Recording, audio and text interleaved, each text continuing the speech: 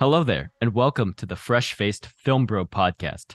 Today, we're going to be talking about Christopher Nolan's latest film, Oppenheimer. Before we get started, I should note our future release schedule is currently pending.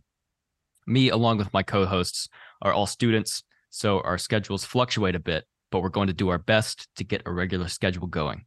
So without further ado, I'd like to introduce my co-hosts. I'm Mason. Hello, I'm Jacob. And I did not tell you my name, but it is Ethan. So let's dive right in. Okay. Initial thoughts, reactions. I want to get a one word going.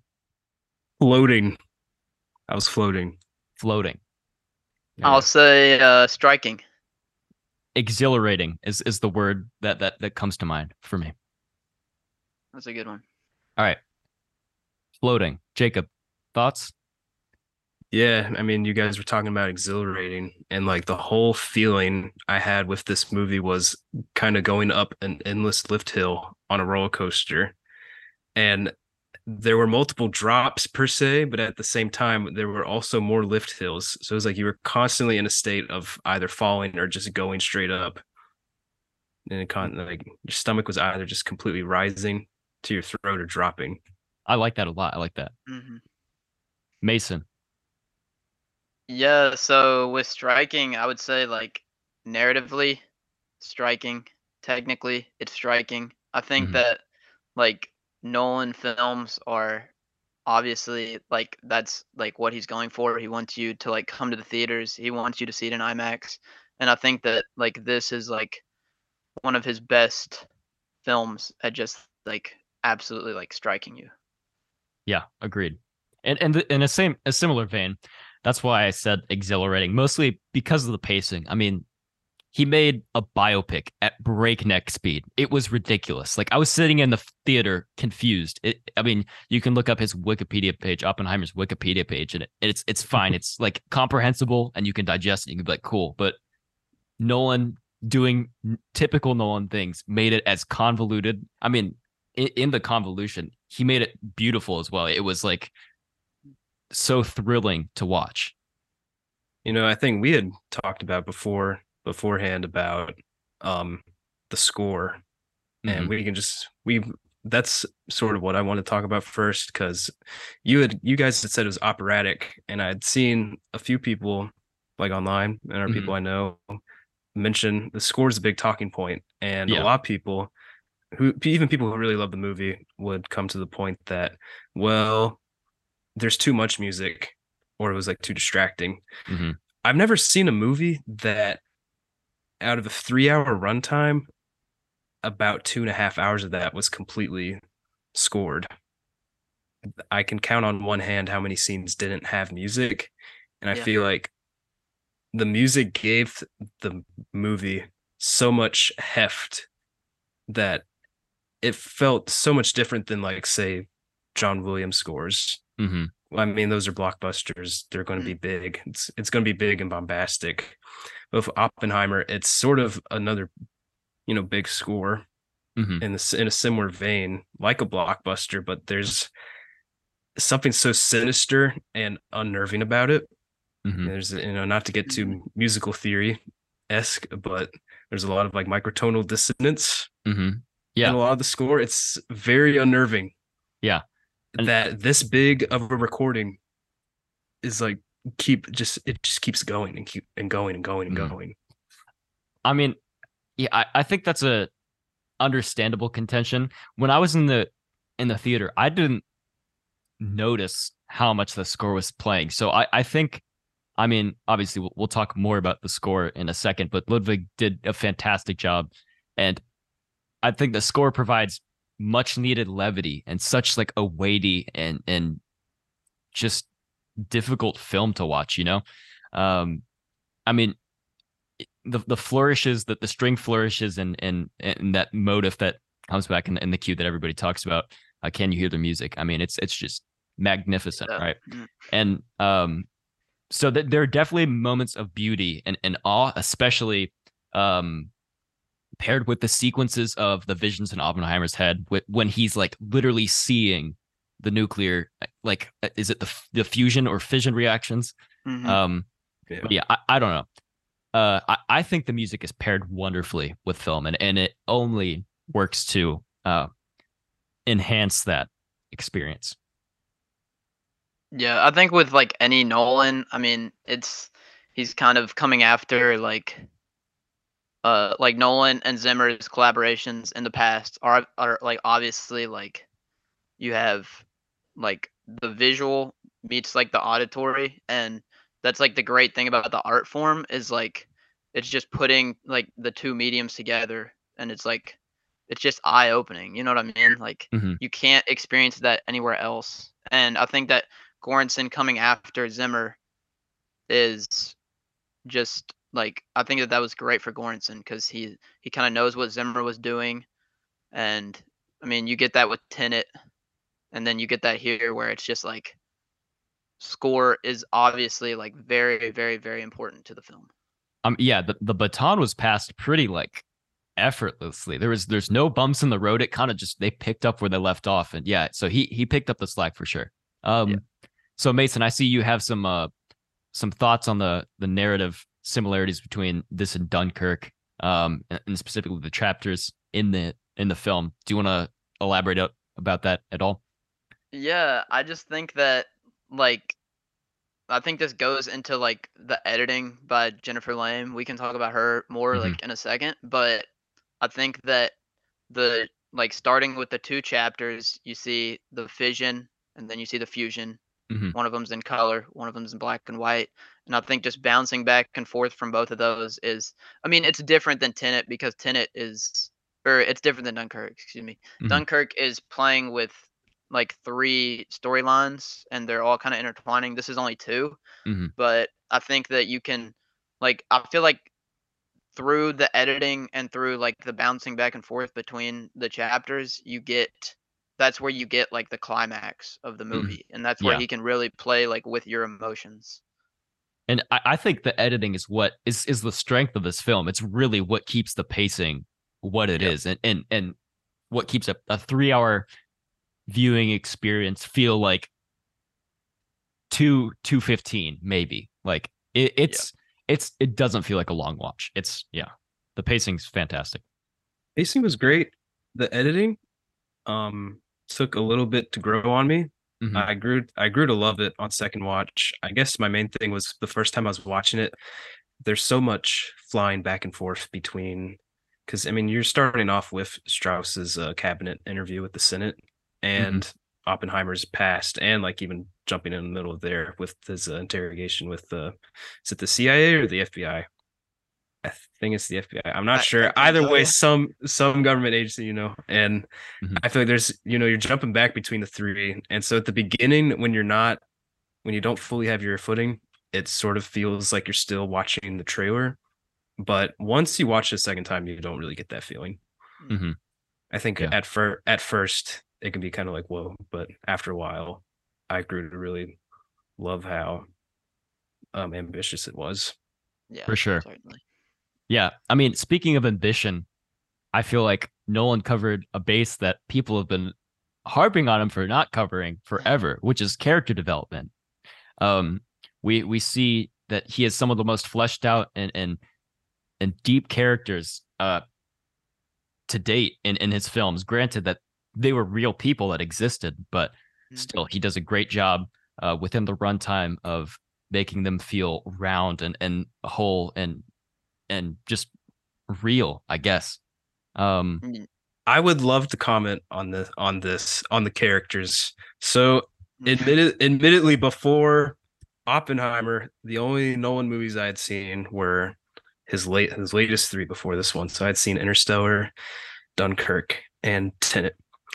And I loved Interstellar because I feel like, I even though I only saw Tenet in the theater. I watched Interstellar and Dunkirk in the comfort of my home, but I could tell, sort of right off the bat with my first Nolan movie was like, all right, it's very showy, it's very large and ambitious. But Interstellar balanced that out with really balanced out that ambition and abstract ideas with really good characters. And with Dunkirk and Tenet, now, I like Dunkirk, and Tenet was not my cup of tea. Granted, I only saw Tenet once, More on that but later. more on that later. Yeah. We'll revisit that at Uh-oh. some point. Yeah, we have So some. Yeah, the folks in this podcast have some thoughts on Tenet. Yeah. yeah, so we won't dwell too much on that. But what I was missing with those two was characters, and both those movies have a lot of things I really like about them. But I was sort of craving. I wanted Nolan to take. I wanted to keep him. I want to let him keep his ambition, but at the same time, narratively, I wanted him to really refocus. And before Oppenheimer, I did myself a favor and watched all of his movies. And my favorite of his movies before I saw Oppenheimer was Memento, because that is So a movie good. that is a movie that is not ambitious in a technical sense, like most of his later movies, but is very ambitious narratively Hmm. and concept wise. And when I watched it, that movie filled a hole that I feel like was missing from his filmography. It was something I didn't know he could do. Was write such an interesting and a, admittedly incredibly strange story about a man just trying to find the guy who murdered his wife. And I won't spoil how he did it, but that movie, I thought those characters and the characters like those people he interacted with and how they treated him and his whole background was all brilliant. And I wanted more of that in a Nolan movie. And with Oppenheimer, I got that and more. Yeah, So, I yeah. think before Oppenheimer, like I think you could argue that Nolan's best character is Guy Pearce's character in Memento. For sure. I think he sees like his arc. It's very clear to us. I mean, Hmm. he has all the narrative weight, but then comes in Oppenheimer, and then I think you could argue both for Cillian Murphy's character and RDJ's character. I Hmm. think they both kind of see the conclusion to their ideas, and I think that you could see both of them I mean, certainly getting a nomination come Oscar season, but maybe even a win too. I would love to see Emily Blunt get a nod as well. She was spectacular, and I mean, the arc of her character is just amazing. It's not technically, I guess it's a hearing scene. The hearing scene was just, it was incredible to watch in the theaters. Yeah. So much fun. So, American Prometheus, what do we think about that idea and how it was sort of expressed via, I guess, just Nolan's creativity and his vision? Well, I mean, I think that adapting books is. I mean, we've been seeing that for years in the medium, and I think that it's it's a very, very, very hard book to adapt. I mean, I think it's 800 or 900 pages, and I think that it couldn't have been done without some of the like co-writers on it. They apparently they were like on set all the time and they were making sure that it was historically accurate. I think by the end of the film, the co-writer had said that it was basically like 98 or 99% like accurate to what was written in the book, which is That's just ridiculous. Yeah. yeah, that's crazy for a movie. You can tell that Nolan, it's a weird way of putting it, but it's almost like he loves Oppenheimer as a person. Yeah. He was given so much to work with, and there's just so much care and vision given to like his nuance as a human Hmm. being. And I've read a couple biographies before. I'm not the biggest reader, but what I love in a biography is just if it's someone that I really admire and respect, that the biography does not sugarcoat their life. Yep. And Oppenheimer, given, I would say, in any other hands in Hollywood, it would have been they probably would have put him on a pedestal. It would have And been this easy to. Yeah. and it's easy to. I mean, the average person did not know much about Oppenheimer before this movie. And he could have just been The guy saying who like, ended what a World War II. Yeah. great American hero. But Hmm. here, Nolan reads this biography and realizes, yeah, I feel like, no one has a fascination and empathy towards war. So maybe he went into this movie wanting to sort of tackle it like a Dunkirk, but when he read it, Mhm. he was like, whoa, he's so much more of a complicated man than I thought. Mhm. And the best way he could have done it. Yeah, I mean, there's plenty of scenes where it's clear that he's not painted out to be some sort of hero. You know, the scene at the beginning with the apple, um, and then even when he is having an affair with his wife, uh, just how that's handled when he's out in the woods having a breakdown, and Emily Blunt's character basically comes and tells him to snap out of it. Which is brilliant. Yeah, yeah, it's he's not painted out to be Superman. And he shouldn't be. No, yeah, rightfully so. I think Nolan did right by being, as biographically accurate as he could without, sacrificing the personal narrative of the screenplay that he was adapting. And I think that gives the film a really, really good weight to it. It's not Mhm. all sugar coated. For sure. It could be because I just love a good love story. Not that the love story in this movie Yeah. is good, but Yeah. it's very thought provoking. And Mhm. Certainly. the way they portrayed it, I mean, the intimate scenes with Florence, with Gene Yeah. and Oppenheimer were done and peppered throughout the movie Yeah. so well. So you see again, he couldn't have done this movie any other way by just putting them on the pedestal. You see him for who he was, and True. Hmm. it's not like us as the audience is expected. No one doesn't frame Oppenheimer as someone to gang up on or hate. You empathize with him because you just Yeah. You're given the whole see, picture. Yeah. yeah, you're given the whole picture, and at the end of the day, he was human. Hmm. Yep.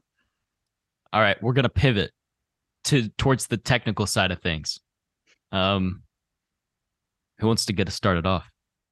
I would like to say one thing was that I first saw it in IMAX.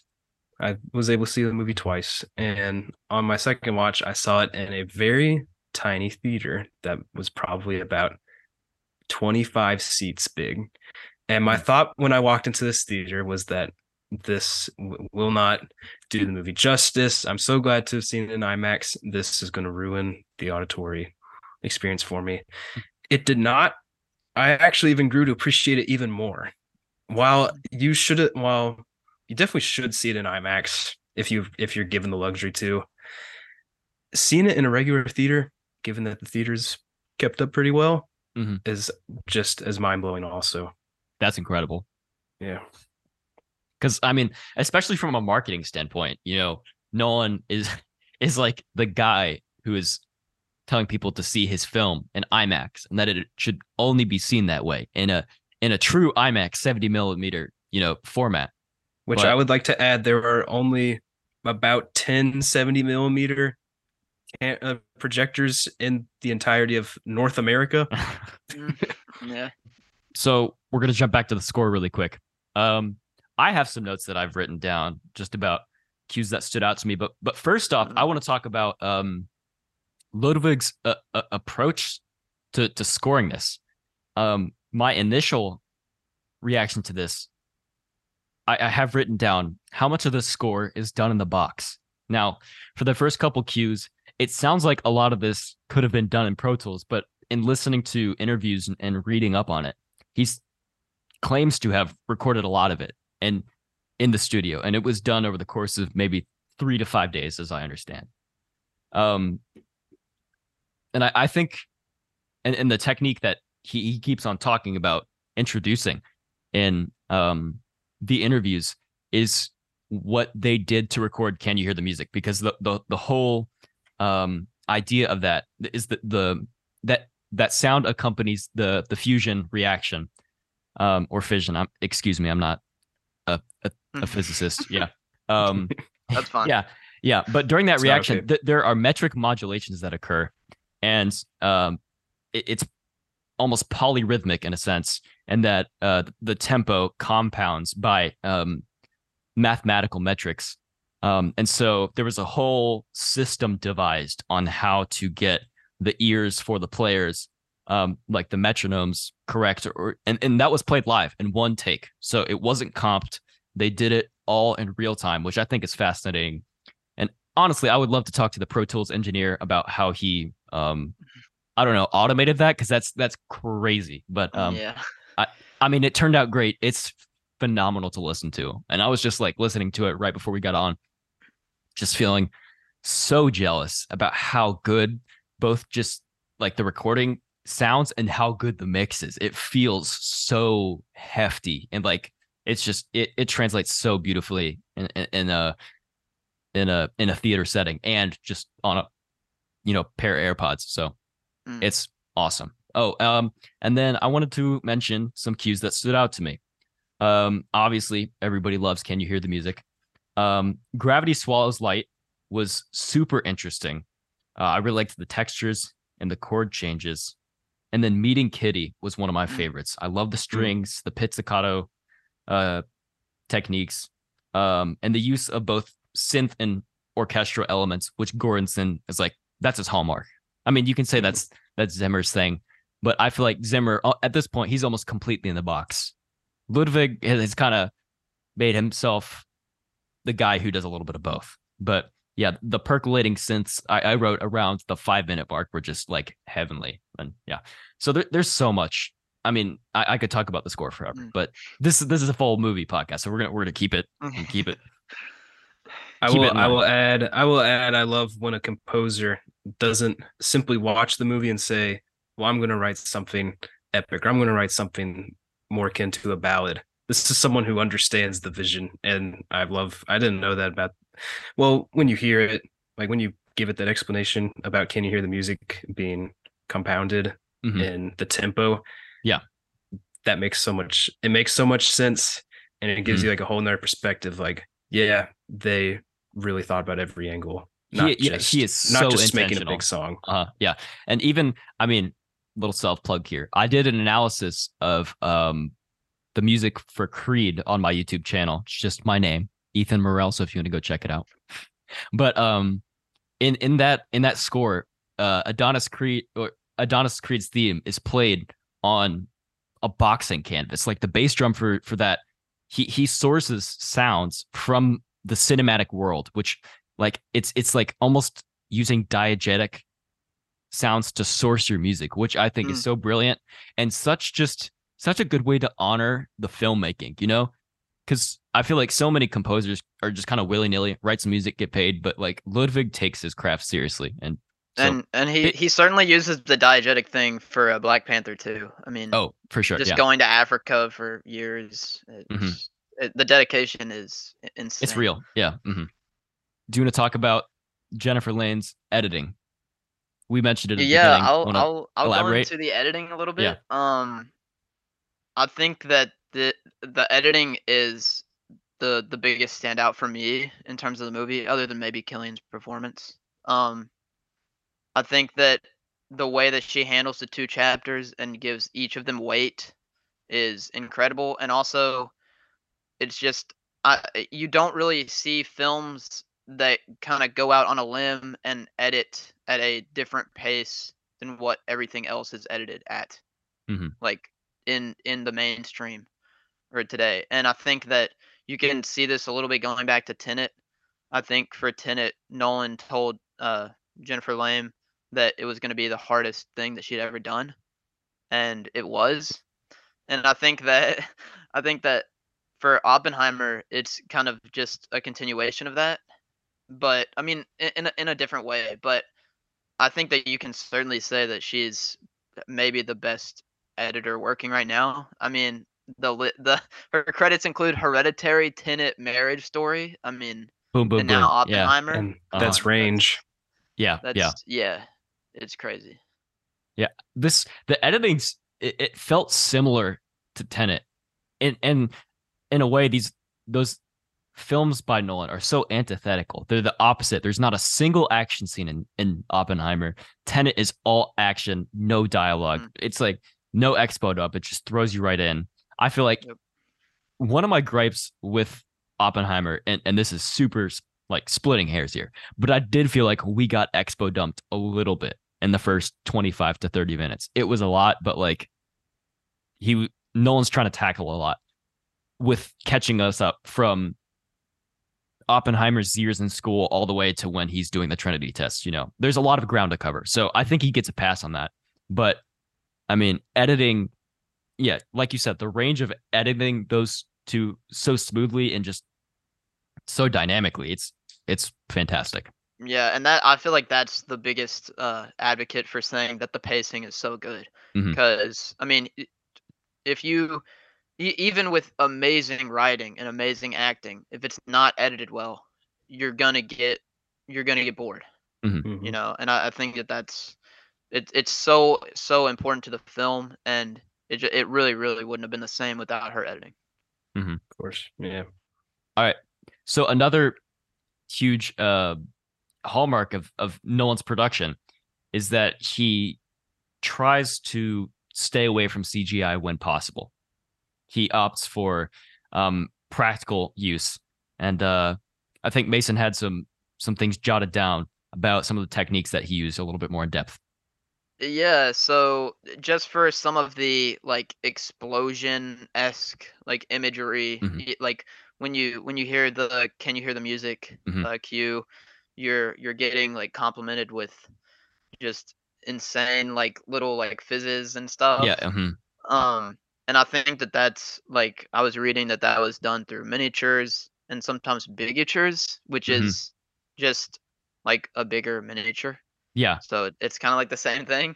And then like also like also like changing shutter speeds and stuff That's so is cool. just yeah, like I think the techniques used for it is really cool. And it's I mean, honestly it kind of reminded me of 2001 A Space Odyssey where, like Kubrick's kind of he wants to be a very like physical filmmaker, Mm-hmm. and I think Nolan really I mean Nolan obviously loves Kubrick and he Mm-hmm. gets that from him, and I think Nolan just wants to be like so hands-on, and he wants like as little visual effects as possible, which I Mm-hmm. think is amazing.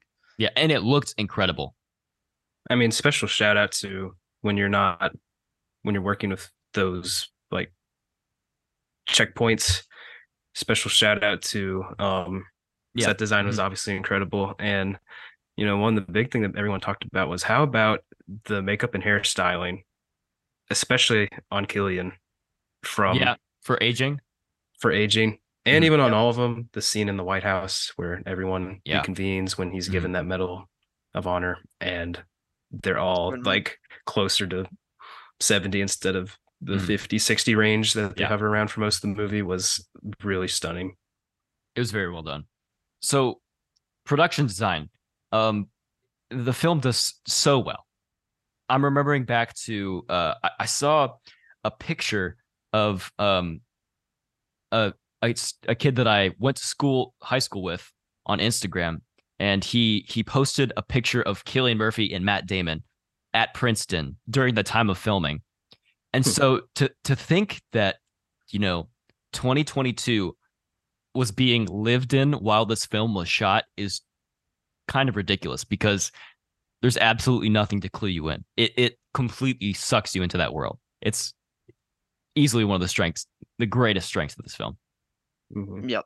I think that complements the pacing too. You don't ever really feel like you're getting sucked out of the world or anything. It's very it's just it's amazing. Mm-hmm. And then, I mean, speaking of visuals and just aesthetics, the cinematography. I mean, Hoyt van Hoytema, he did it again. Like I mean, the dude just can't miss. I'm no, sorry. yeah, This, I mean, Uh, other than Roger Deakins, I think he might be the best working it's quite like possible. cinematographer Yeah. right a now. great, probably my favorite moment in the movie, honestly, was when Jean dies and there's a scene in the woods where Kitty goes looking for Oppenheimer. Mm-hmm. Everything is working together beautifully in unison. The score, the lighting, the costume design, and of course Killian and uh who's that actress's name again? Emily Blunt. Emily Blunt. Yeah, Yep. of course. Their Yes. performances were excellent. When she's on the horse and she turns the corner, which is just some pretty fantastic visual storytelling.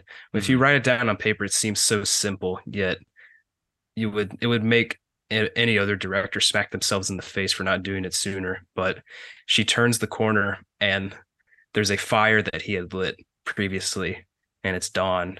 That fire is gone, and the score is swirling. And I noticed on second watch, you can hear like the fire ending, the crackle just like crunches and stops. You see the ashes of the once fire as he is shivering in the cold because Huh. the one fire he had with Jean has been stomped. Extinguished. Yeah. It's been extinguished. Wow. And that's something you look at. It's like, Mhm. oh well, he's outside, he's cold. But it goes so much further beyond Yeah. that. Man. And a little bit of that is like another example of that is the first and last shot being the little tiny raindrops falling, and that Yes. just kind of being an allegory for like dropping bombs and Yeah. stuff. And Yeah. yeah, Mhm. It's it's brilliant. amazing. Yeah. Good art reinforces itself in every way. And I mean, we see that all throughout, literature, poetry, music, and film. I mean, you're a big Tarkovsky guy. He's all about that. But I mean, Nolan does a great job here, even and in the small details. The details are everything. Um, Yeah. And you were talking about the horse shot, Jacob. That really reminded me of Jordan Peele's Nope, which mm, Hoyt also did. Oh, And really? yeah, it's basically like he's got everything under his belt. He can make Hmm. every single frame of the film look like a painting. It's amazing. all right, Mason, uh, Jacob, I'm gonna let y'all do your thing on sound. Yeah, I was gonna say Okay. I was Yeah, wondering you can because start, Jacob. my main thing that I've been dying to get to was see for me it's just like a few bullet point moments that really blew my mind. The whole movie was mind blowing from a sound design perspective, but I feel like you have to start when you're talking about sound at this movie, you have to start with the gymnasium scene, Yep. right?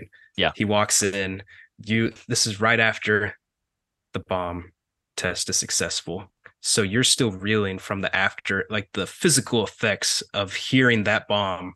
Because at first, you know, of course, we all sort of knew that when that bomb was going to drop, it was going to stay silent, and you're Hmm. going to take in the awe and just wonder of the scientific step that they had just Hmm. taken, and then get slapped in the face with the actual harsh reality of that bomb.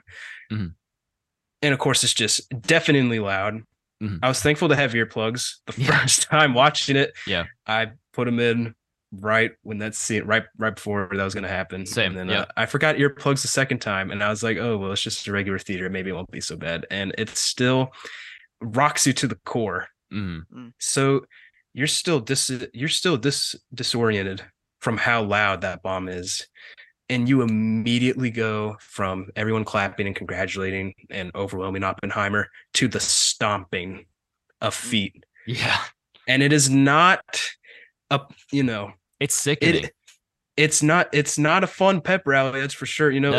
Mm. It's he's emerging from the depths, from the darkness of the bleachers too. Yeah. Mm. Going back to the visual Hmm. storytelling, he emerges from the dark, and I actually think those footsteps may have been louder than the bomb. They might be equally as loud. I'm not Hmm. sure, but he's giving that speech and everything. There's a thunderous applause Yep. because he's trying to cope with what's just happened. And then he says, I wish we could have used this on the Germans. And everyone's applause gets sucked in, and Hmm. you're left with just the creaking of the bleachers and the air of the room. And what was striking the second time watching it was I noticed that when everyone's cheers and claps fade away, immediately Hmm. get sucked back, the final thing you hear is one isolated scream. So it's everyone's clap and then just a definitely loud scream for maybe half a millisecond, and then that's it. Yeah. And that blew me away. So yeah, that's why the gymnasium scene I feel like is the penultimate example of how good and how careful they handle sound in this movie. Yeah. Mason, if you want to elaborate further. Yeah, so Richard King is the main supervising sound editor on this, and he's been the main supervising sound editor for basically all of Nolan's work, and he's really come under fire, obviously Yeah, for yeah. Tenet, for Dunkirk. Yeah. Bane's stuff in Dark Yeah. Knight Rises, Interstellar. Can we tell what McConaughey's saying? I don't know. I mean, Dunkirk was a little less bad, I guess, Mhm. but certainly for Tenet. I mean, I think with Tenet, you kind of saw the line was reached. You know what I mean? People were sick of it. People were sick of Nolan being Mhm. stubborn. And I think for Oppenheimer, like aside from the scenes that you were talking about, Jacob, I feel like it's actually kind of safe, but in the best way possible. Like I feel like the dialogue is the most clear of any of Nolan's past works. I feel like I actually think it is the most clear out of like any of his movies. yeah, yeah. I think that that's you could easily say that, and I think that it's a great move in terms of the actual sound design of the film. There's an article that Richard King gave that he's telling about what they use and stuff, and he talked about how they didn't use any electronics, any synth sounds. Everything you hear in the film is all natural, which is basically unheard of these days. So does that mean that there was And no sound design, well, like on the back end in they post? use natural sounds and just manipulate them. So they sourced all their stuff Yeah, organically. yeah, Wow. Yeah. As opposed to yeah, just like farming sound libraries. yeah. Yeah, that's crazy. Which is which is very impressive. Yeah. And I think that obviously you were talking about the Trinity test scene a little bit, Jacob, and I think that like just seeing the visual and having that realistic impact where the sound is delayed by 30, 40 seconds, that had me on the edge of my seat. Just Mhm. even narratively, the sound is just telling the story there. It's telling you everything that you need. And I think that silence in the film is used in a way that is very, very, very powerful. And I think you really, really feel that dynamic range that they're going for. There's Mhm. for sure the dynamic range is massive. And Yeah, it's it's crazy. all I would honestly say Christopher Nolan, one of, if not like the only directors, at least from what I've seen, that is I imagine him in the recording studio whenever they are mixing and Mhm. like finalizing the touches to this movie because what other director from a sound perspective would make Tenet and Oppenheimer? And clearly this isn't Mason mentioned like Mhm. Richard King coming under fire. That's not his, I feel like That's he's probably very Nolan's much call. Yeah. exactly. Yeah, exactly. Yeah. He's given very clear directions from out of sound in his movies. And I feel like with a lot of directors, if any directors, if you know more, please let me know. But like Mhm. you're not getting like strict instructions on how they want it to sound. And Yeah. with Nolan, it's like Uh-huh. clearly it's not just like, oh, like Yeah. they weren't paying attention. It's like that's what he was going for. And Oppenheimer clearly shows that. Yeah, I think that's why you can, I guess, forgive some of the innovations, I would say, in Tenet. I mean, I don't Mhm. really want to get into that now because that's Yeah. a little bit beside the point. But I think that uh, I think that Nolan really, really cares about every single aspect of Mhm. the technical part of the filmmaking, Yeah. and I think that that's why he's one of the best directors right now, I mean, and easily. clearly it's all technical. I mean, Tenet is the perfect example of that. Yeah, yeah, Little to no character development, plot. It's just it's yeah. just It technical feat and just visual splendor. yeah. He does it. Nolan doesn't care about Yeah. narrative. He just He just wants to really tickle doesn't. He your got bored brain of and it. yeah, stimulate you. Yeah. And he Yeah. succeeds, Yeah. Yeah, I mean, But in my opinion, it does. And that's what makes Oppenheimer so good is that he balanced. He cared about narrative and he cared about technical, and he balanced it perfectly. yeah, so it's obviously he has the capacity to do so. It's just he's intentional about the decisions that he makes. And some of those intentions being like we were talking about before the show started, like they didn't use any ADR in the whole film, and he also just like he wants it to be like as much production sound as possible, which is just, I mean, again, that's unheard of too. And you know, some of those kind of capabilities aren't possible even today. You can't just use production sound. But Richard King talks about in that article about how like they did like as little post production work as possible because Nolan just wants the real authentic sound and performance of the dialogue of the actors that happens the day that they film. Yeah, I think that's a great point. I mean, Yeah. I don't want to say it's unrealistic, but I'm sure it's difficult for the people on sound crew. Imagine recording the sound of the like atomic tests and stuff. It's like Jordan Peele sweating. Yeah. Like that, like it's just constantly that, Oh yeah. Yeah. It makes the movie feel warm, Uh-huh. It doesn't feel like it the really sound. does. It doesn't feel like the sound's coming out of a box. Yeah, It just it sounds feels like you're in the lived in. room with Yeah. them. Exactly. It doesn't feel like synthesized at all. It's very natural. And I think that specifically for a movie like Oppenheimer, that's like a biography, you really, Yeah. really want that. Something with maybe like a Tenet or a Dunkirk probably wouldn't matter as much. But with this, you really want that kind of naturalistic sound design. You know, I was wondering, how does one, like, I guess, such as Richard King, go about designing the sound of an atomic bomb? Like, what does that process look like? I want to see like the stacks and layers in Pro Tools of Exactly. Yeah, because all it comes down to is layering about 200 different sounds, probably, which is Right. incredibly impressive. I mean, I'd have to watch it again to actually like really, really try to listen to it. Yeah. But there's probably some odd sounds Mhm. that are kind of buried in the layering.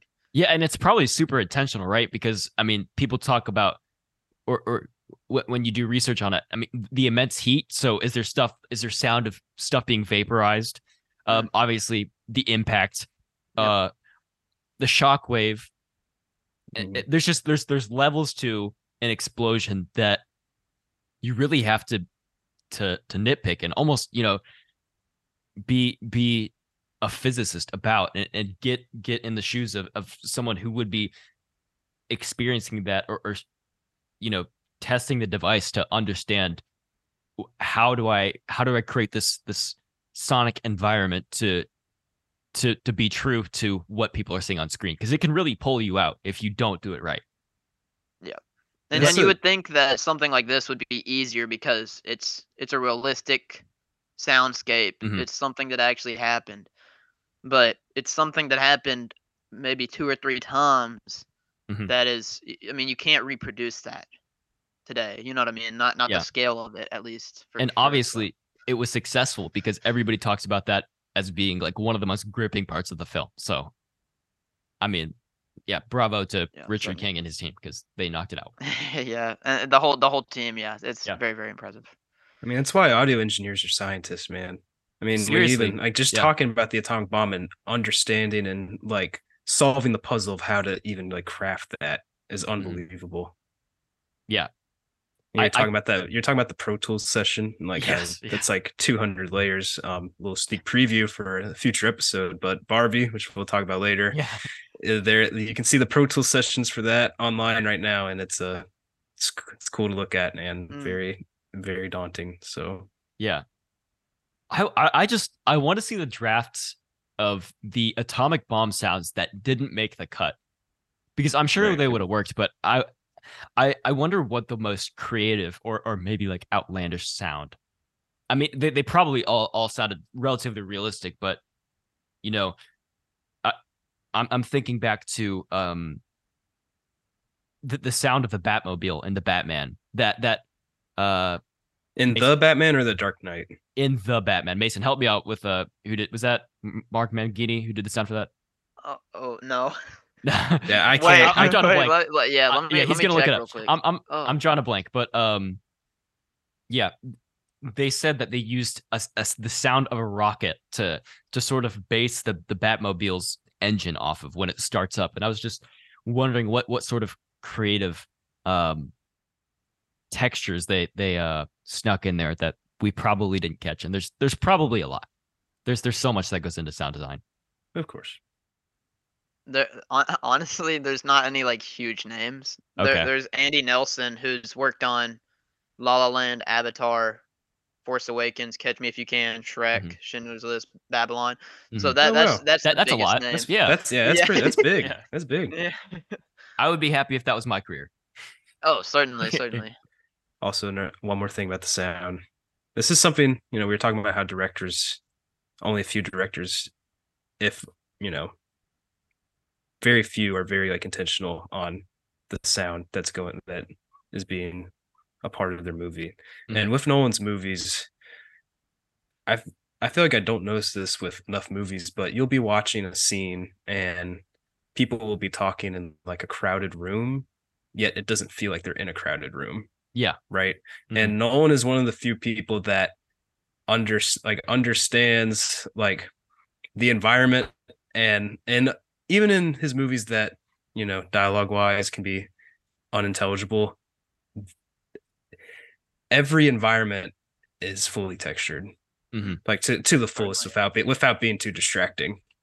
Yeah. for It's sure. it's definitely commendable. It's excellent. All right. Do we have any final thoughts on the film before we wrap up here? It is my favorite movie of the year, and I would say not even close. There are plenty of other. This year has honestly been a great year for movies. Yeah, that's all I can say.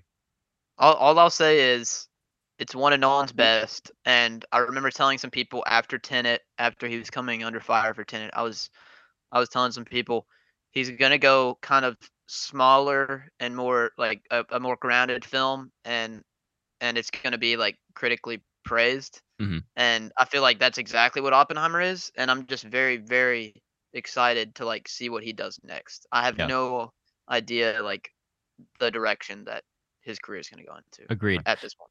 I wouldn't call myself.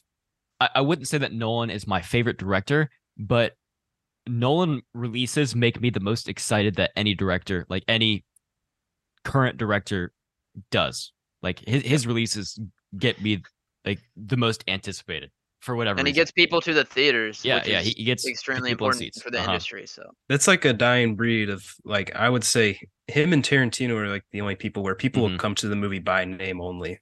Yeah, and maybe Gerwig now, you know. Yeah, maybe Gerwig yeah, now. Shout out Gerwig. yeah. Shout out Greta Gerwig.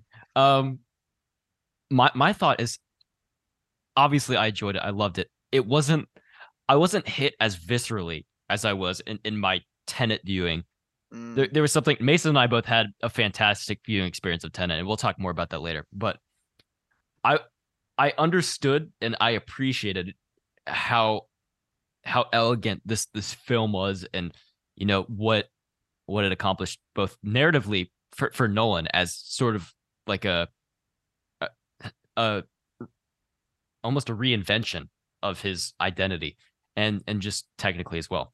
But I think this film is going to age very, very nicely. And I think we're going to look oh, back on it in a decade to come and be like, that is a solid film. I was thinking about they're not quite similar, but it just made me think of when I watched All the President's Men. I'm like, wow, that's just a great movie. It's just yep. well made. It's a good watch.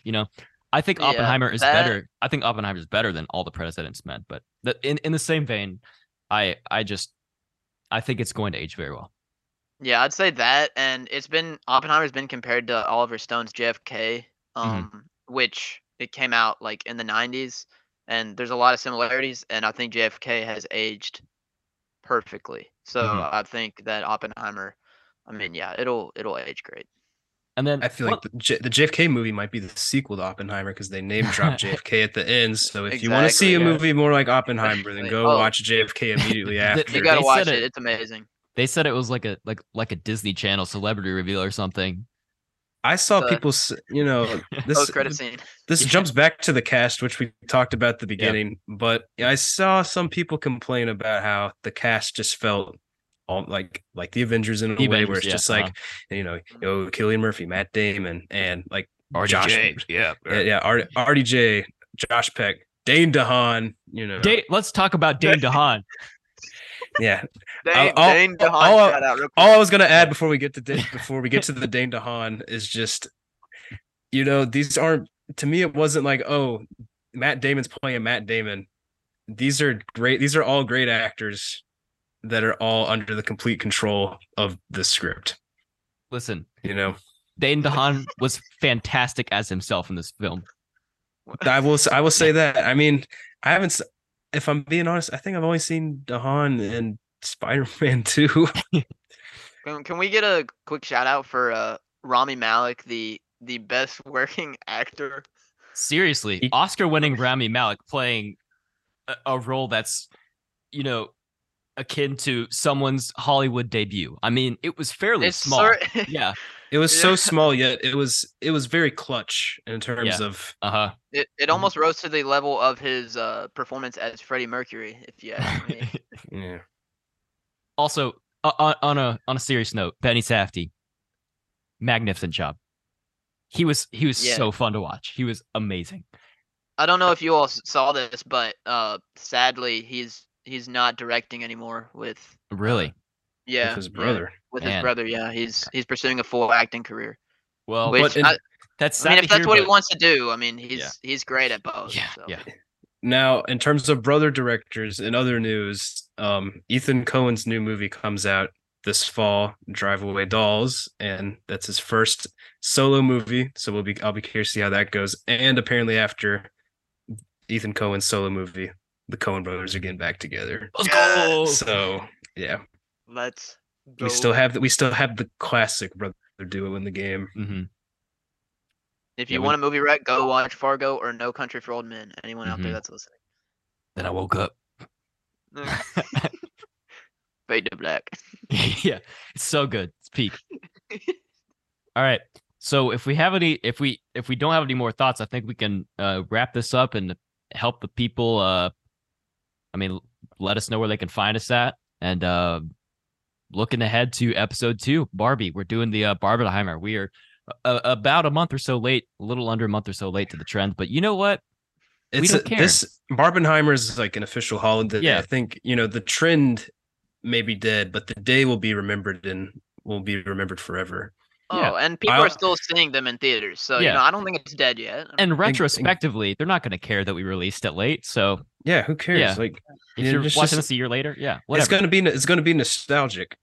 Exactly. This is commemorative and it's history. My last thing I gotta say is,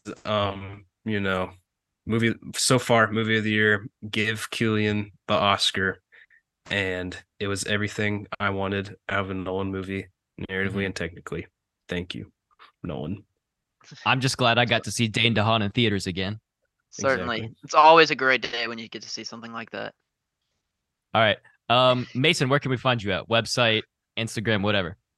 Yeah, find me at masonparkersound.com. The man's got a website. He's 21 and he's got a website. Hit it up. Very professional. He does commission work, so give him a call.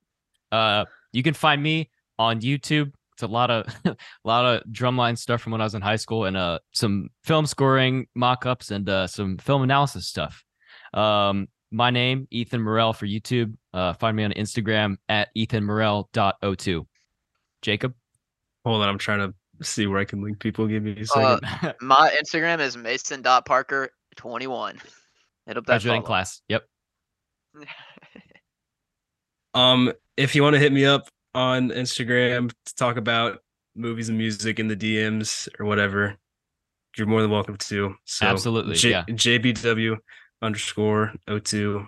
So yeah. Oh, dude, Letterboxd. Yeah, I was literally about to say that. Okay. You can find me on Letterboxd at 21mparker. You can find me on Letterboxd at Ethan. My name Ethan128. You can find me on Letterboxd, JBW Watches. All right, folks. Thank you for tuning in with us to this inaugural episode. We tried our best, but I can say for all three of us that we had a wonderful time just chatting it up, shooting the bull. And we can't wait to do it again. All right, fellas, thank you so much.